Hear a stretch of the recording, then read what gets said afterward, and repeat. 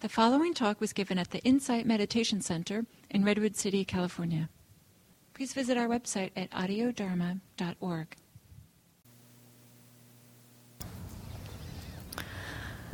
Good morning.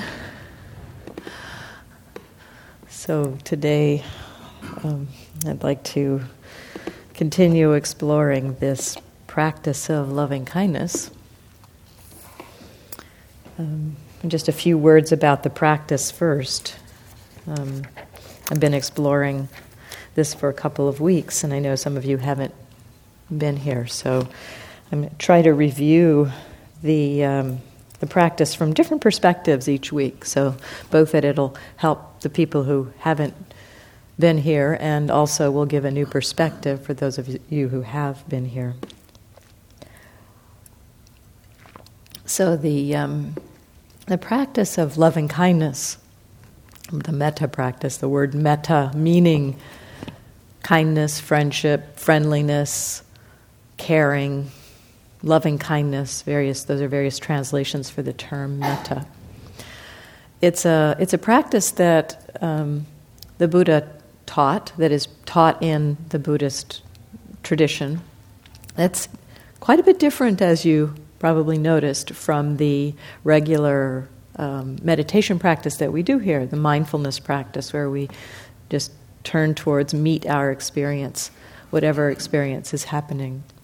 In this practice, the practice of kindness, we are actively directing our mind towards the quality of goodwill, towards the quality of kindness, and seeing if we can, inclining our mind towards that quality, directing our thoughts in that direction to begin to cultivate that quality in our own hearts. So this is an aspect of the Buddha's teaching of wise effort, in which he encouraged us to cultivate beautiful qualities and let go of unskillful qualities.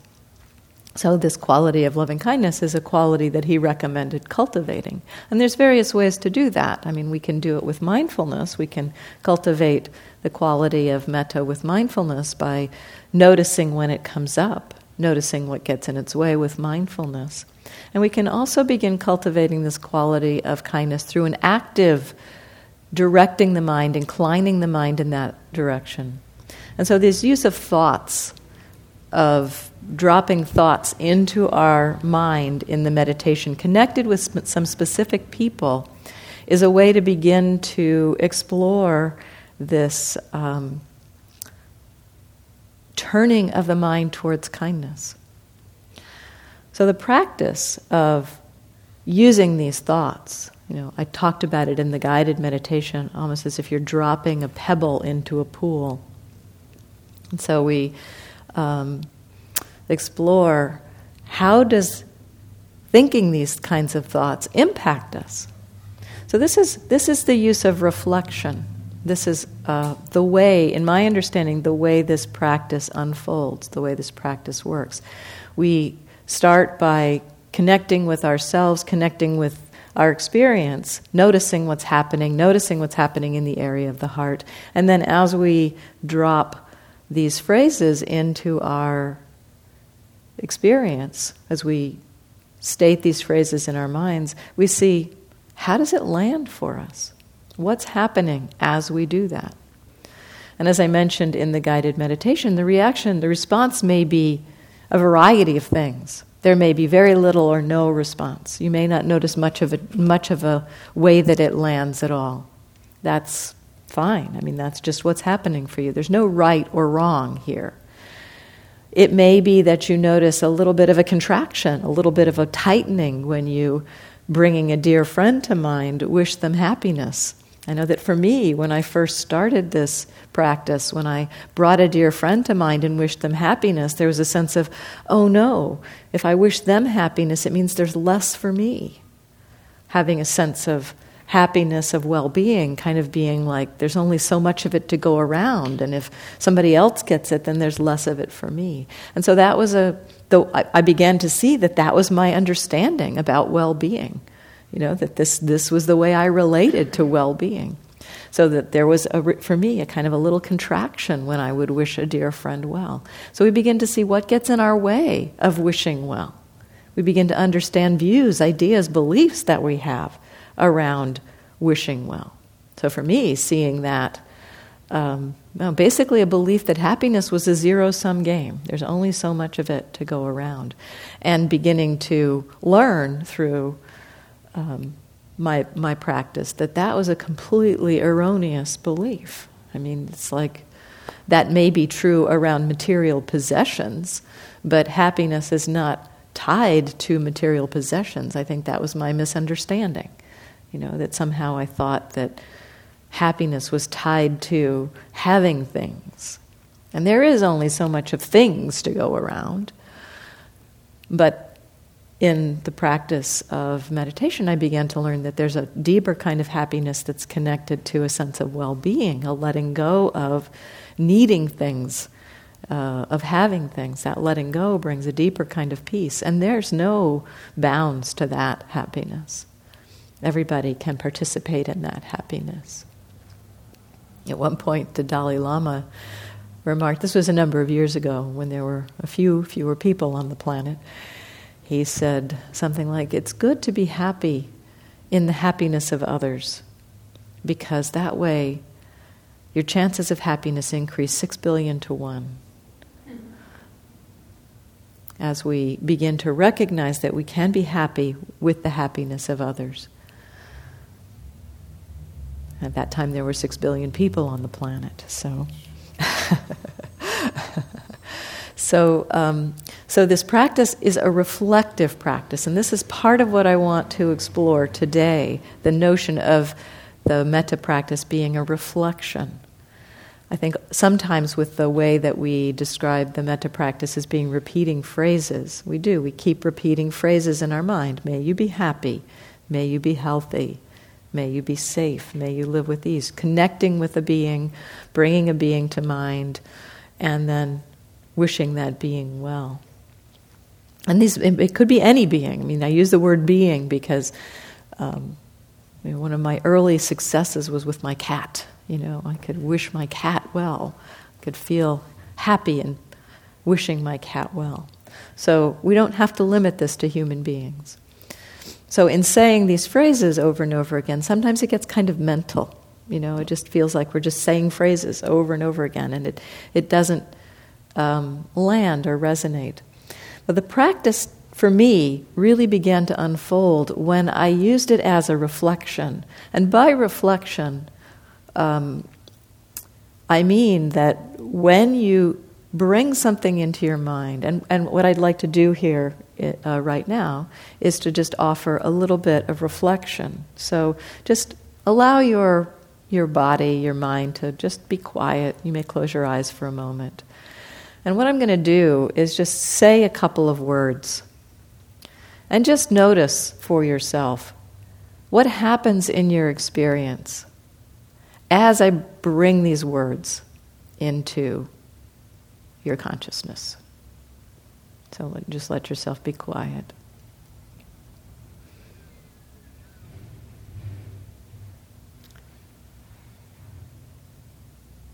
Agitation.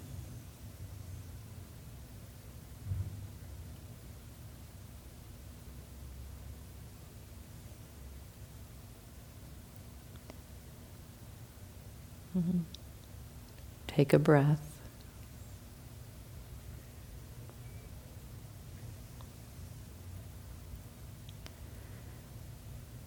Ease.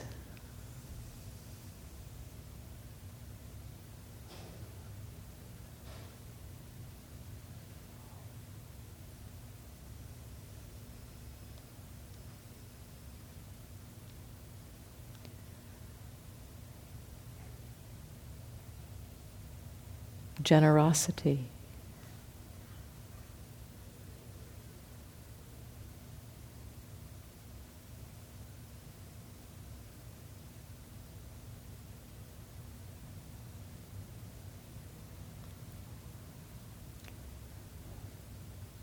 Struggle.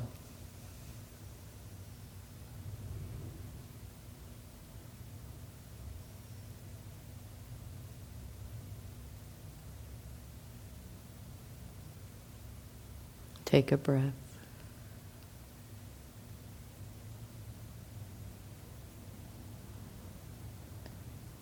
Peacefulness.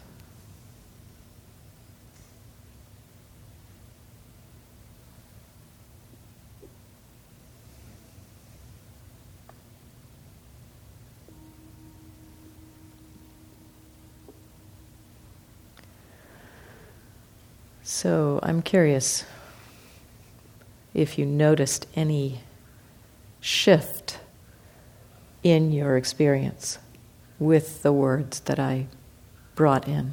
Just if anybody's willing to say anything about that. Yeah, Arthur, and could you pass the mic? I don't think it's on. When you first said them, I sensed something in my mind. I wasn't sure what it was, and I had a physical sensation, sort of, that went with it. And by the third one, I realized that as you were saying the words, there was a picture forming in my mind. But it was very abstract. It wasn't clear. Mm-hmm. And the picture was struggle.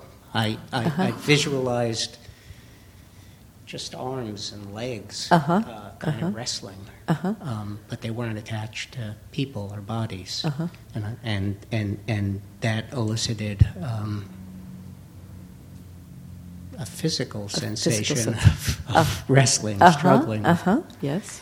And now I've forgotten what came afterwards, but that was repeated with each. Peace. I kind of visualized a beach, kind of an abstract beach, etc.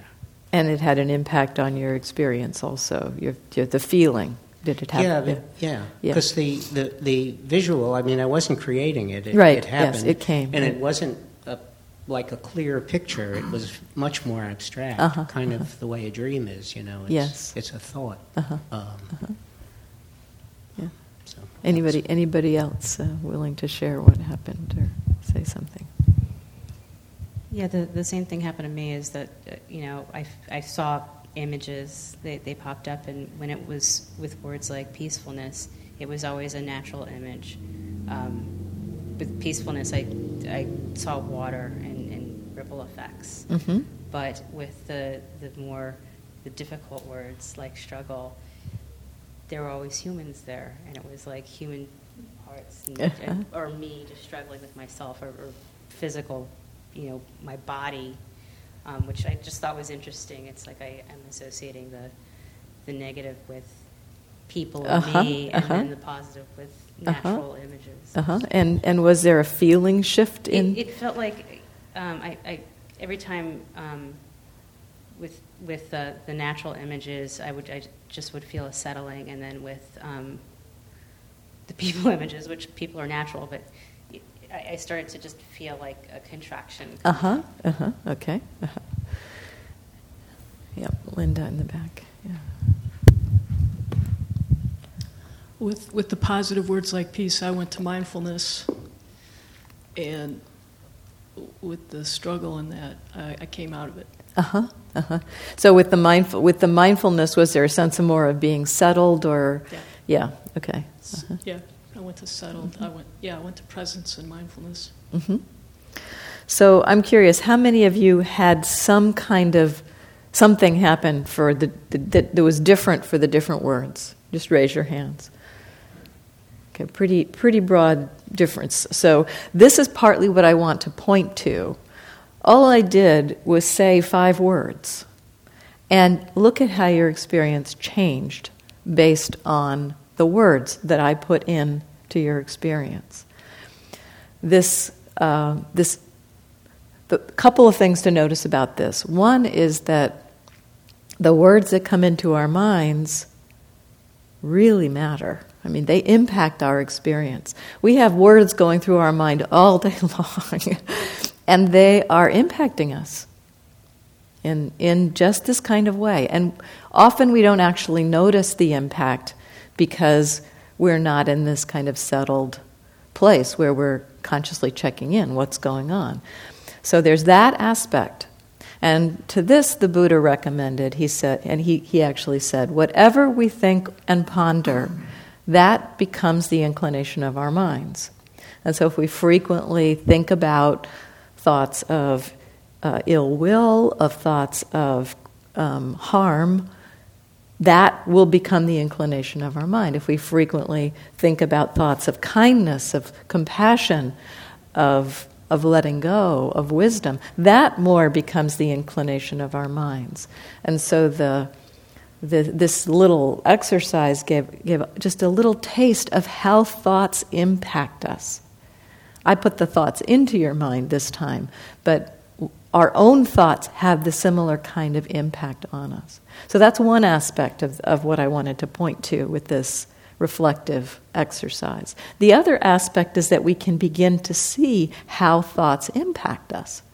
So with each word I dropped in, you began to see that there was a little bit of a shift that happened.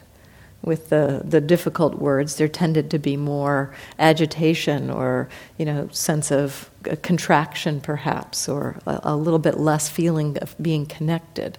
So there was, that response, that impact when those kinds of thoughts came in. And when the thoughts of peace, of ease, of generosity came in, there was more of a sense of, could have been for you more of a sense of the qualities that those represent, or perhaps a reaction. There could have been reaction too. I mean, if I mentioned peace and your mind was not in a place where peace felt accessible, there may have been a reaction to hearing that word. So the words that come into our minds impact our experience, and we can learn from that impact. So this is in my understanding, the way the metta practice unfolds. We consciously bring thoughts of goodwill in and notice their impact. How do we respond as we bring these thoughts in? Now, as I said before, there may be very little impact or so quiet that we're not really noticing it. That's fine. Just keep going. Just keep noticing what's going on for you. It can be a contraction. If we have that sense of not enough happiness to go around, there might be that sense of, it's not safe to wish somebody else well, or not safe to wish that person well, because if they're happy, it's going to be dangerous for me. Yeah. Is that what you meant by the meta magnet? The meta magnet that I mentioned last week, yeah. I mean, it's that kind of thing. So I have talked about the metta practice being like a meta magnet, where, what does a magnet do? A magnet pulls its opposite out. And one of my teachers talked about the metta practice with each phrase being kind of like running a metta magnet over our heart. And the metta magnet will be pulling out into our consciousness things that are kind of the opposite of metta, or the things that get in the way of our ability to wish that kindness, to wish that metta. So by dropping these phrases in and noticing the impact, we begin to see our views, our beliefs, our fears, our attitudes, our agendas that may be getting in the way. So that is not a mistake. I mean, sometimes when people hear about this practice, you say, oh, may I be happy, may I be healthy, may you be happy, may you be healthy. We think we're supposed to be sitting here feeling wonderful all the time, and that's not the way this practice works, actually. This practice works by drawing out those things, those ways that we don't, that get in the things that get in the way, the things that are not metta, allows them to come to the surface so that they become exposed. Like that belief I had that there was only so much happiness to go around. That got exposed by doing this practice. So I've found for myself really considering the metta practice as a reflective practice. And by reflective practice, what I mean is settling yourself in some degree of quiet and stillness and dropping in some thoughts and then noticing how they land. That practice is what made the metta practice actually start to come alive for me. as opposed to just having some idea, oh, I'm just supposed to be, may you be happy, may you be healthy, may you be safe, may you be at ease, may you be happy, may you be healthy. Just trying to stay those words by rote over and over again. Actually taking the time, spending time with each one and saying, how does it land? How does this wish land for me? So that's one of the aspects I wanted to kind of explore with you a little bit today about the metta practice, that it is a reflective practice. So each of those phrases can be thought of as a reflection. Just, how does that one land for me right now? Are there any differences between the phrases? For myself, I found the first two harder. May I be happy, may I be healthy. May I be safe was a little easier. May I live with ease, that one was a little easier. So, we may have different responses to these requests, to these wishes of happiness. And also with others, and with specific beings. It may be easier to wish some phrases than others. So noticing all of that. This is part of how the metta practice works. It begins to clarify in our minds, draw out those things that get in the way, and then begins to perhaps allow us to touch in every now and then. On one retreat, a long metta practice I was doing, I began to touch in when I started doing metta for myself, and it began working. It took a while for metta practice to myself for me to actually connect to that. That was a hard one for me. But after a while, I began to be able to make that wish, may I be happy, and then feel in my heart there was a little bit of, may I be happy. There was a little bit of opening there, a little bit connecting with that wish. And so it was just like this little tiny ember of that wish was glowing. And then each phrase was like a little breath on that ember. And over the course of the next, over the course of a few minutes, I could actually find myself really actually happy, a feeling of, wow, yeah, I feel good. And, there's a sense of really wishing myself well. So that practice of checking back in, how does this wish land, gave me a doorway to actually begin to feel when that shift of opening happened. The shift of, I do wish that. When I felt that was just the very beginning feeling of the actual quality of kindness, of care for myself. So we can begin to also learn through this practice. We see the tightening, we see the contraction, we see what gets in the way of metta, and we also start to feel the little small shifts of opening and begin to find our way to a thread of the quality of metta itself and begin to understand what it feels like. So before I go on, any comments or questions about any of this? Yeah, Arthur. There's that mic next to you. So during the guided meditation, you said be with yourself sitting here. I'm not sure exactly the phrases you used, but at one point you said visualize, think of your good qualities. Mm-hmm. Allow yourself to connect with qualities you appreciate about yourself. And several came up, and as they came up, immediately what came up with them were thoughts of, but remember when. Indeed. and it was a struggle of recognizing qualities that I think I have or that I think are there, and reconciling them with the person I think I am. Yep. And I sat and I reflected on that, and I came to some resolution to it, and I don't really need to go into that, but I'd like to know. You've been speaking about some of that, so... Yeah, some more about that.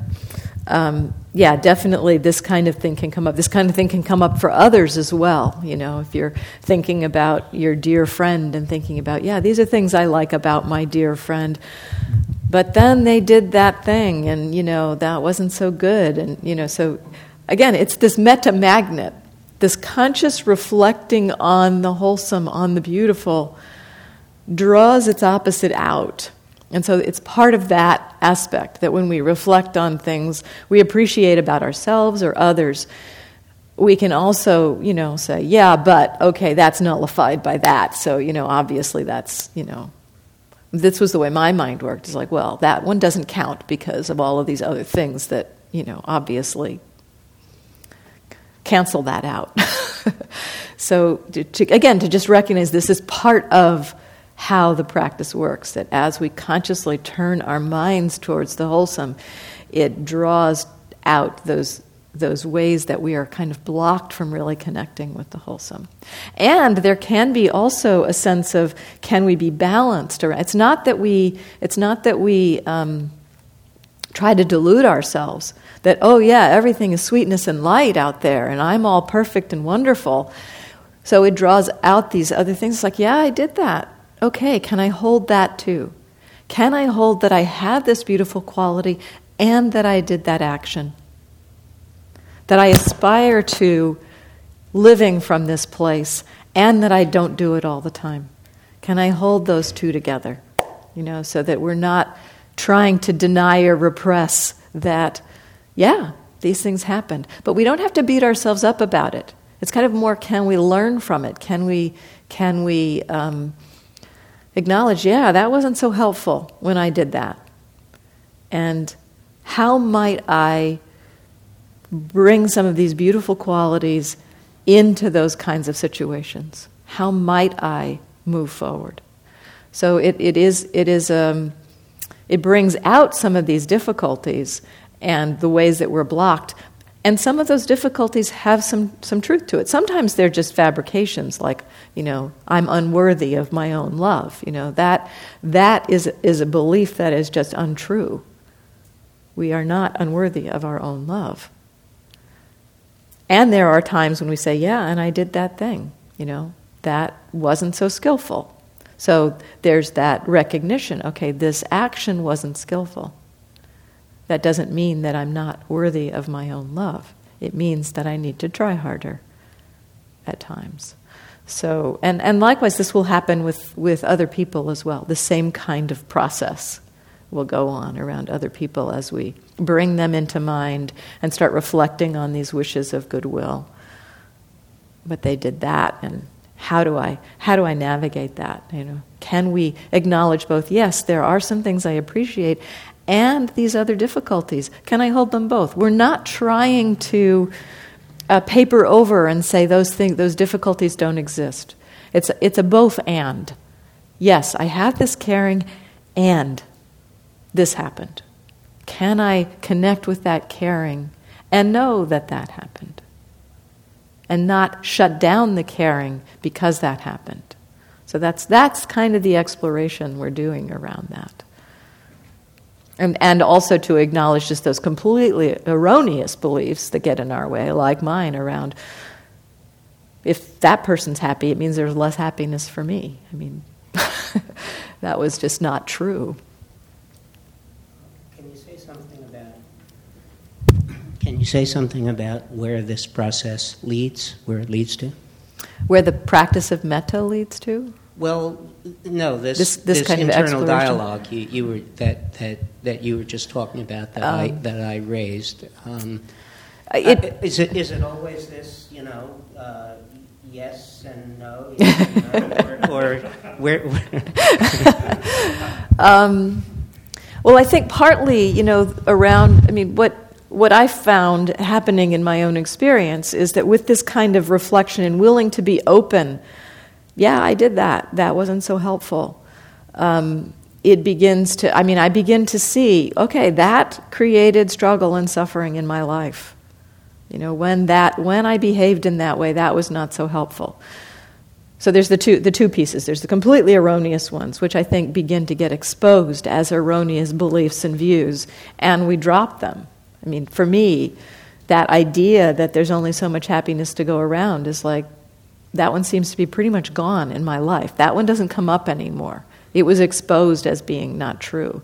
So having it come up and realize the absurdity of it in a way over time, beginning to recognize what it was actually saying, that one began to fall away over time. It didn't happen immediately. It's not as if we can see, oh, that's a silly thought. I just won't think that anymore.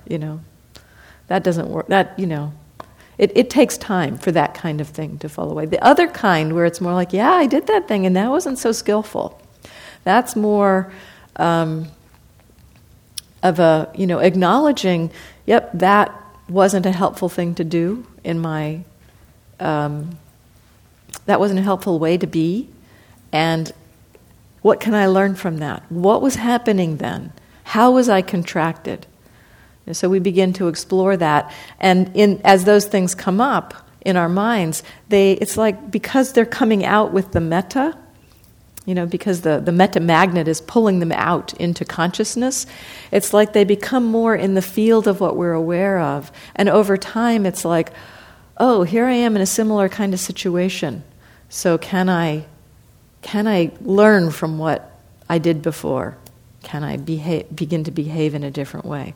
So I find that this, it begins to just expose both the erroneous beliefs and the ways that we do behave in ways that are not so helpful. And then it may begin to help us to see that as it's happening more. And slowly, and this is a slow process, over time, we begin to alter the way we are in the world, because we've seen that's not a helpful way to be. I mean, when ways of being are exposed to us through mindfulness as not leading to our well-being, the mind begins to know that, to understand that. And as it sees it happening in the moment, oh, here I am in this situation. Am I going to head towards that familiar way that I tend to react in this situation? Or can I choose a new path? So it begins to slowly unravel that way. Yeah, Bill. My yes and no seems to be very much related to trusting the metta as a way of behaving or thinking. Mm-hmm. To trust that it's okay to be in that place of open-heartedness? Yes. Uh-huh.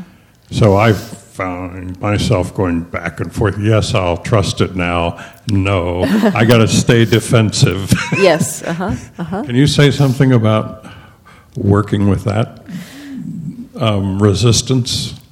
No. So is this that happening? Seems to be my one of my resistances in the metta practice itself, or in the world? I've noticed it specifically with respect to the metta practice. Okay, that's and probably. I find it much easier to wish metta for others than for myself. And this is not an uncommon thing in our culture. That was definitely the case for me. It took me quite a long time before I could do that. And so the resistance, there's different ways to talk about working with the resistance.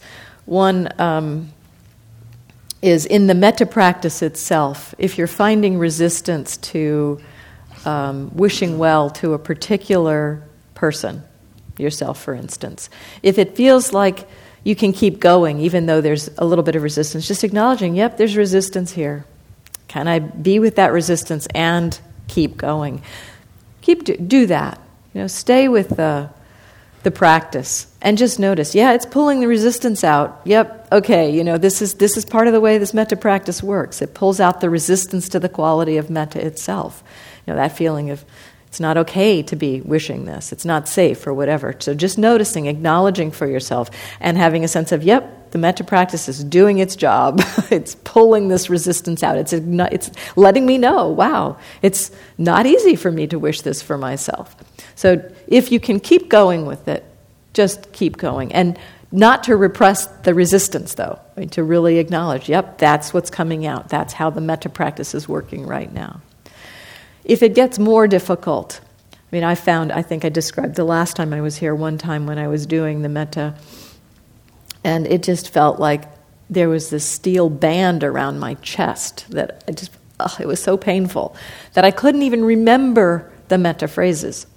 So they were just driven right out of my head. So it's like, well, I can't do the metta practice right now. I can't even remember what to say. So when it gets to that place, you can explore either through mindfulness, the feelings that have come up. So, the metta practice has pulled some very difficult space to the surface. Use the mindfulness. Turn towards, okay, yep, right now what I'm feeling is aching and, a feeling of heaviness and a feeling of distraughtness, so that there's both the emotional and the physical component to that. So just acknowledging that with mindfulness. Can you just be with that with mindfulness and working with the difficulty that's come up in the metta practice as we would in mindfulness practice. And then as that begins to settle, you could come back to the metta practice. Another thing to explore, if it is kind of midway between those two, that you can kind of keep going, but it feels like the resistance is just getting stronger and stronger and stronger, then you might try shifting to a different person, someone for whom it's easier for you to feel metta. So go back to your benefactor, go back to the easy being. And then something I didn't suggest in the guided meditation, but I've done a couple of times in previous guided meditations. One way sometimes to direct it back to yourself, I found this helpful for myself, is to go through the benefactor. So bring the benefactor to mind, and whether this easy being that you have might be a pet, might be another child. But just imagining that being in front of you, sending you the wishes of kindness. There's one person who was doing the metta practice. This is kind of an apocryphal story. I don't know whether it's true or not, but it sounds like it could be true. So they were saying that in doing the metta practice, in doing this practice, they wanted to become the person their dog thought they were. So you have this sense, with your pets, whatever, that there's just this worshipful thing going on, and you just have this sense of overflowing, love coming from your pets sometimes. Like, yeah, I love you. Sometimes we can receive it from our easy beings.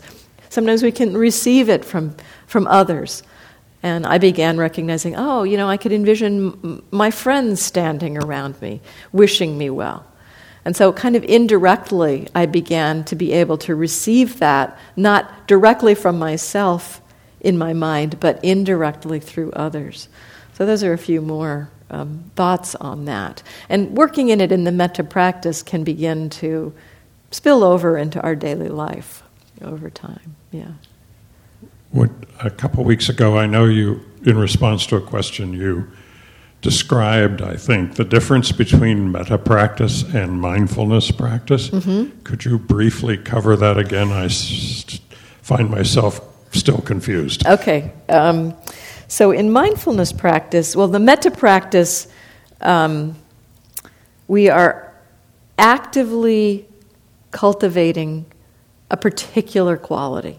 So we are actively, with each moment of the practice, bringing in thoughts that will begin to incline our minds in the direction of that quality. So we could do it with metta, phrases of kindness. We could do it with compassion, which is more where we meet suffering. And we bring up situations around which there is suffering, and we try to meet that with an open heart. And the phrase that we use there is, may you be free from this suffering. We can do it with joy. We can bring up images or situations in which people are feeling success and abundance in their lives, and see if we can resonate with that. Can we be happy for their happiness?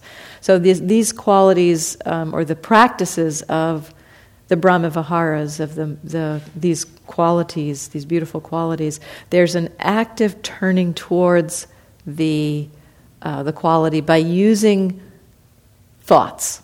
So we're actually using thoughts in the meditation to begin to evoke both the quality and to pull out the resistance to the quality. In the mindfulness practice, we generally practice in a kind of a silent way, where we're not actively bringing up thoughts. We may have thoughts that we notice, oh, here's a thought in my mind. But we're more just recognizing, okay, this is what's happening in this moment. We may direct our attention to some other experience or another, like the breath. How is the breath right now? How is the body right now? But more what we're doing is trying to open to what is already here right now. And through that, we begin to touch into or open to those beautiful qualities. So the end goal, the end result is very similar, that in the mindfulness practice, by being willing to be with what is here, we are also cultivating that quality of willingness to be with what's here, that quality of open-heartedness, of kindness, of compassion around what's here. So we're cultivating the same qualities. It's just coming from a different direction. We're more meeting what is and trying to open to what is than actively. With the metta practice, we are meeting what is, but within the context of guiding the mind in a particular direction. So I want to take a few minutes to move on to the next category of being. We talked about, in the past couple of weeks, we talked about the three beings that I used in the guided meditation at the beginning: the easy being or the benefactor, the to self, and to dear friend. So those are the ones we did in the guided meditation. The next category of person that we'll open to is a neutral person. And so again, these categories that we're working with here in the metta practice are essentially being stand-ins for, they're kind of representatives for our relationships with everyone on the planet. So we have some relationship with every being on the planet. Either we are ourselves, we have some relationship with ourselves, or we have a relationship to them in terms of them being someone that has supported us or helped us. We have a relationship to them in terms of being a dear friend. Most of the people, I'd say the vast majority of those 7 billion people on the planet, they're neutral to us because we don't know them. They're not people that we have much to think about. I mean, we just come up with some random person in China, some Chinese farmer or Chinese business person, What is there? It's kind of a neutral relationship because there's not much there. And then there are difficult people for us. And so the categories of metta essentially represent the various relationships that we have with people on the planet. And we are coming up with specific individuals to kind of stand in for the other people in that category for us. The reason we pick specific individuals is because, and I think I said this the last time, that when we are doing a practice like this, wishing well, it can be very easy to kind of delude ourselves. It's like, okay, I'm going to wish everyone on the planet well. And we can kind of have a sense of, yeah, I wish everyone on the planet well. But when we start getting specific and thinking of, well, what about that person? Again, the way our minds work, that person, the specifics of that person bring the specifics of our interaction, bring the specifics of our conflicted relationship in. So when we're thinking in general, we easily avoid or deny. It's not so much that we're avoiding, it's just that it doesn't seem to come up for us. That when we're thinking in generalities, the specifics can be easily overlooked. And so coming up with specific individuals in each of these categories begins to reveal the ways that we're blocked around the metta with that kind of relationship. So with a neutral person, A neutral person basically is kind of a representative of the vast majority of beings on the planet for us. And how are we able to wish that being well, and how are we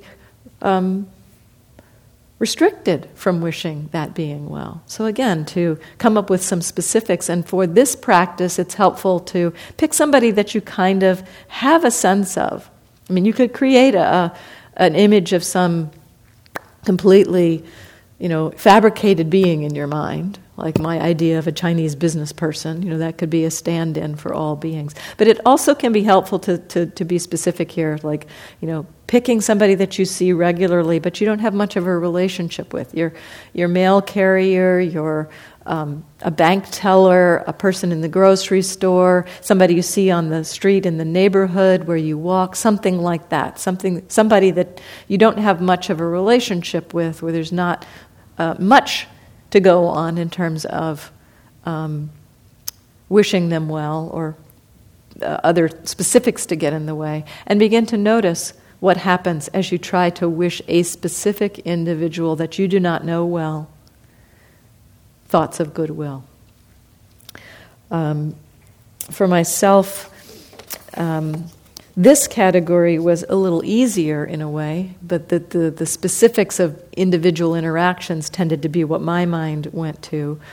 So it was a little easier for me to wish somebody well that I didn't know well.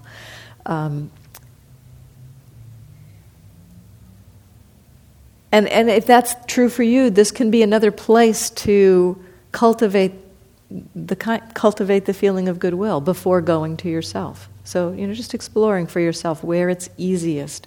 This is one of the aspects of metta practice. We try to start where it's easier and then move outwards to where it's less easy. So if you are the most difficult place to bring the metta, that would be, do that a little bit later. Find the easier categories first and cultivate the easier categories, and then see if you can slip yourself in every now and then. Wish yourself well every now and then. With the neutral person, because we don't know much about them, it can be harder in a way to wish them well. I mean, it's like we wish them happiness, but we don't know what we're wishing them. So in this way, we begin to connect to the kind of well-wishing that resonates with shared humanity. It's like, what ways in which, as just a human being, do I want to be happy? I'd like to be surrounded by people that I love and that care for me. I'd like to have a safe place to live. I'd like to have enough food to eat. Just the kind of basics of being a happy person. This is kind of how we might envision. So in terms of the connecting with the being, often in the metta practice we connect with the being, a dear friend or an easy being, by visualizing them in some way. And those visualizations can get a kind of, they can get juicy. We can visualize our dear friend in the place where we know that they're happy. One of my dear friends that I used is an artist, and I envisioned her making art when I was wishing her well. And it made me happy to think of her making art. So that was a kind of a way that I could connect with that. So if, with your friends, with your easy beings, you may, like with my cat, envisioned her curled up in the sun, it's like, yeah, I should be happy there, and it can begin to generate that feeling of connection and caring, to visualize beings in places that we know kind of evokes that for them.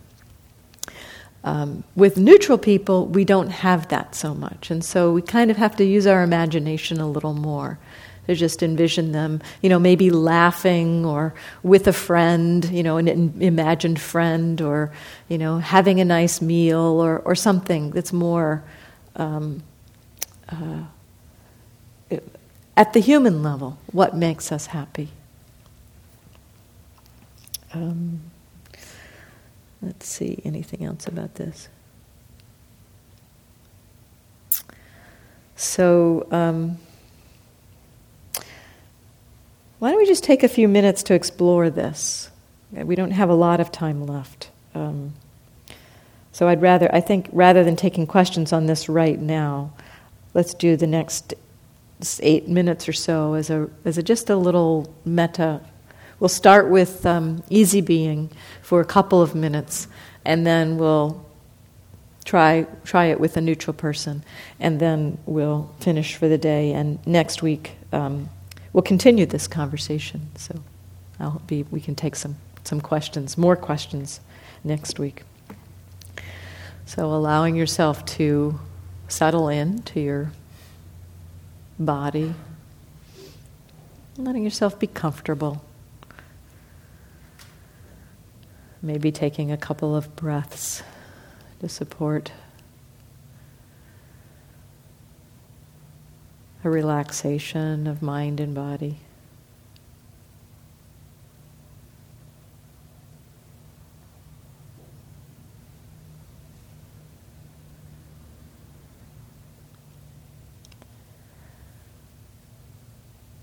And bringing to mind someone for whom it's easy for you to connect with, a benefactor, an easy being, someone who makes you smile.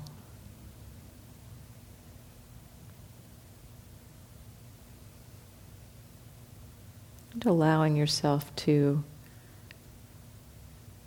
reflect on qualities that you appreciate about this being.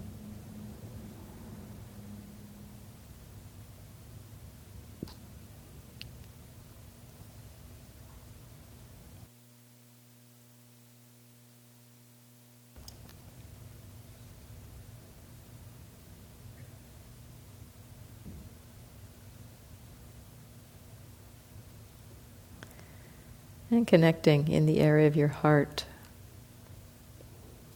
and noticing what you're feeling there.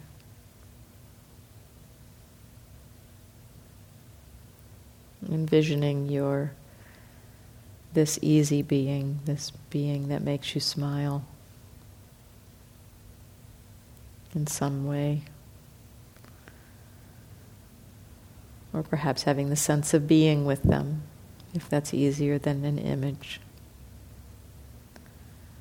And beginning to wish them thoughts of goodwill.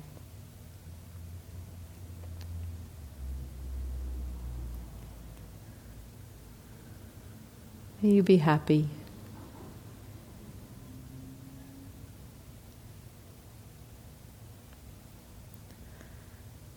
May you be healthy.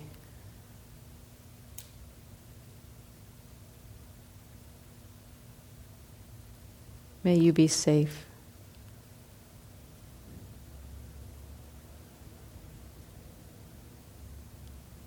May you live with ease.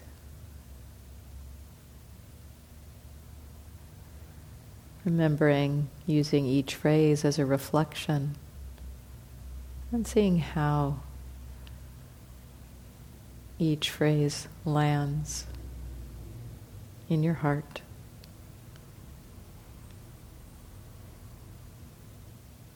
Taking another minute or so to wish thoughts of goodwill to this being.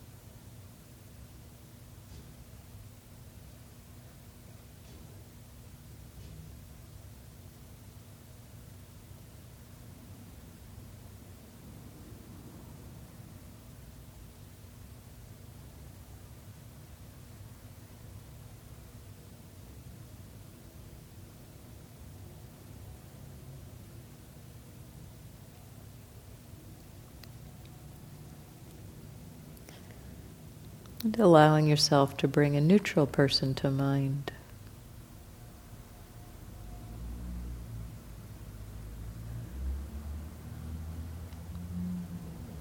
bringing an image of this person if that's possible. Or maybe an image of the place, a sense of the place where you tend to see this person.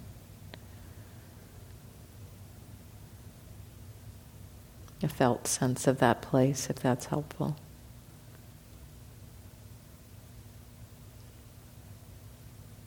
And beginning to wish this person the thoughts of goodwill.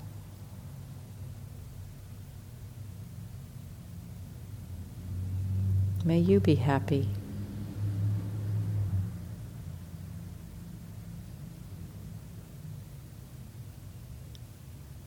May you be healthy.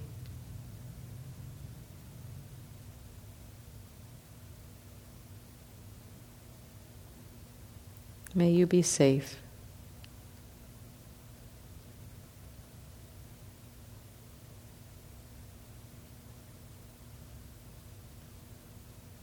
May you live with ease.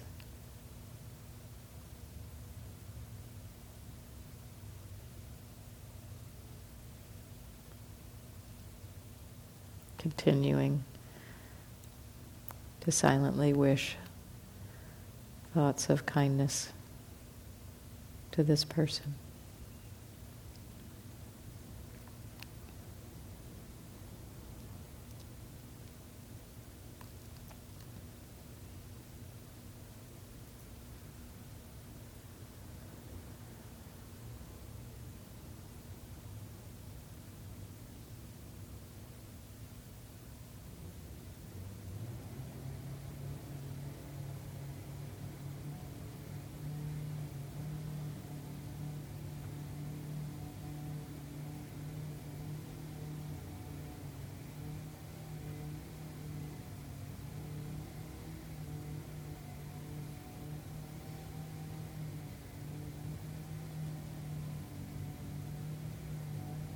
If the mind wanders off of the connection with this being, just come back, reconnect, and begin again. Just starting over with the phrases of goodwill.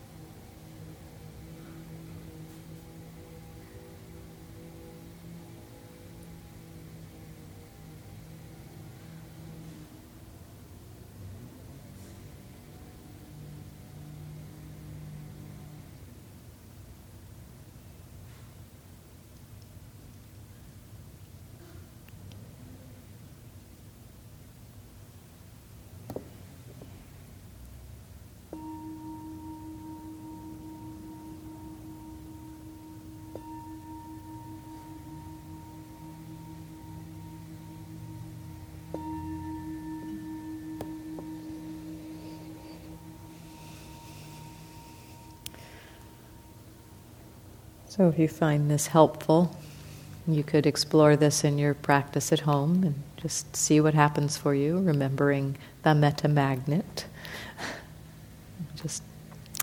We'll continue this conversation next week. Thank you.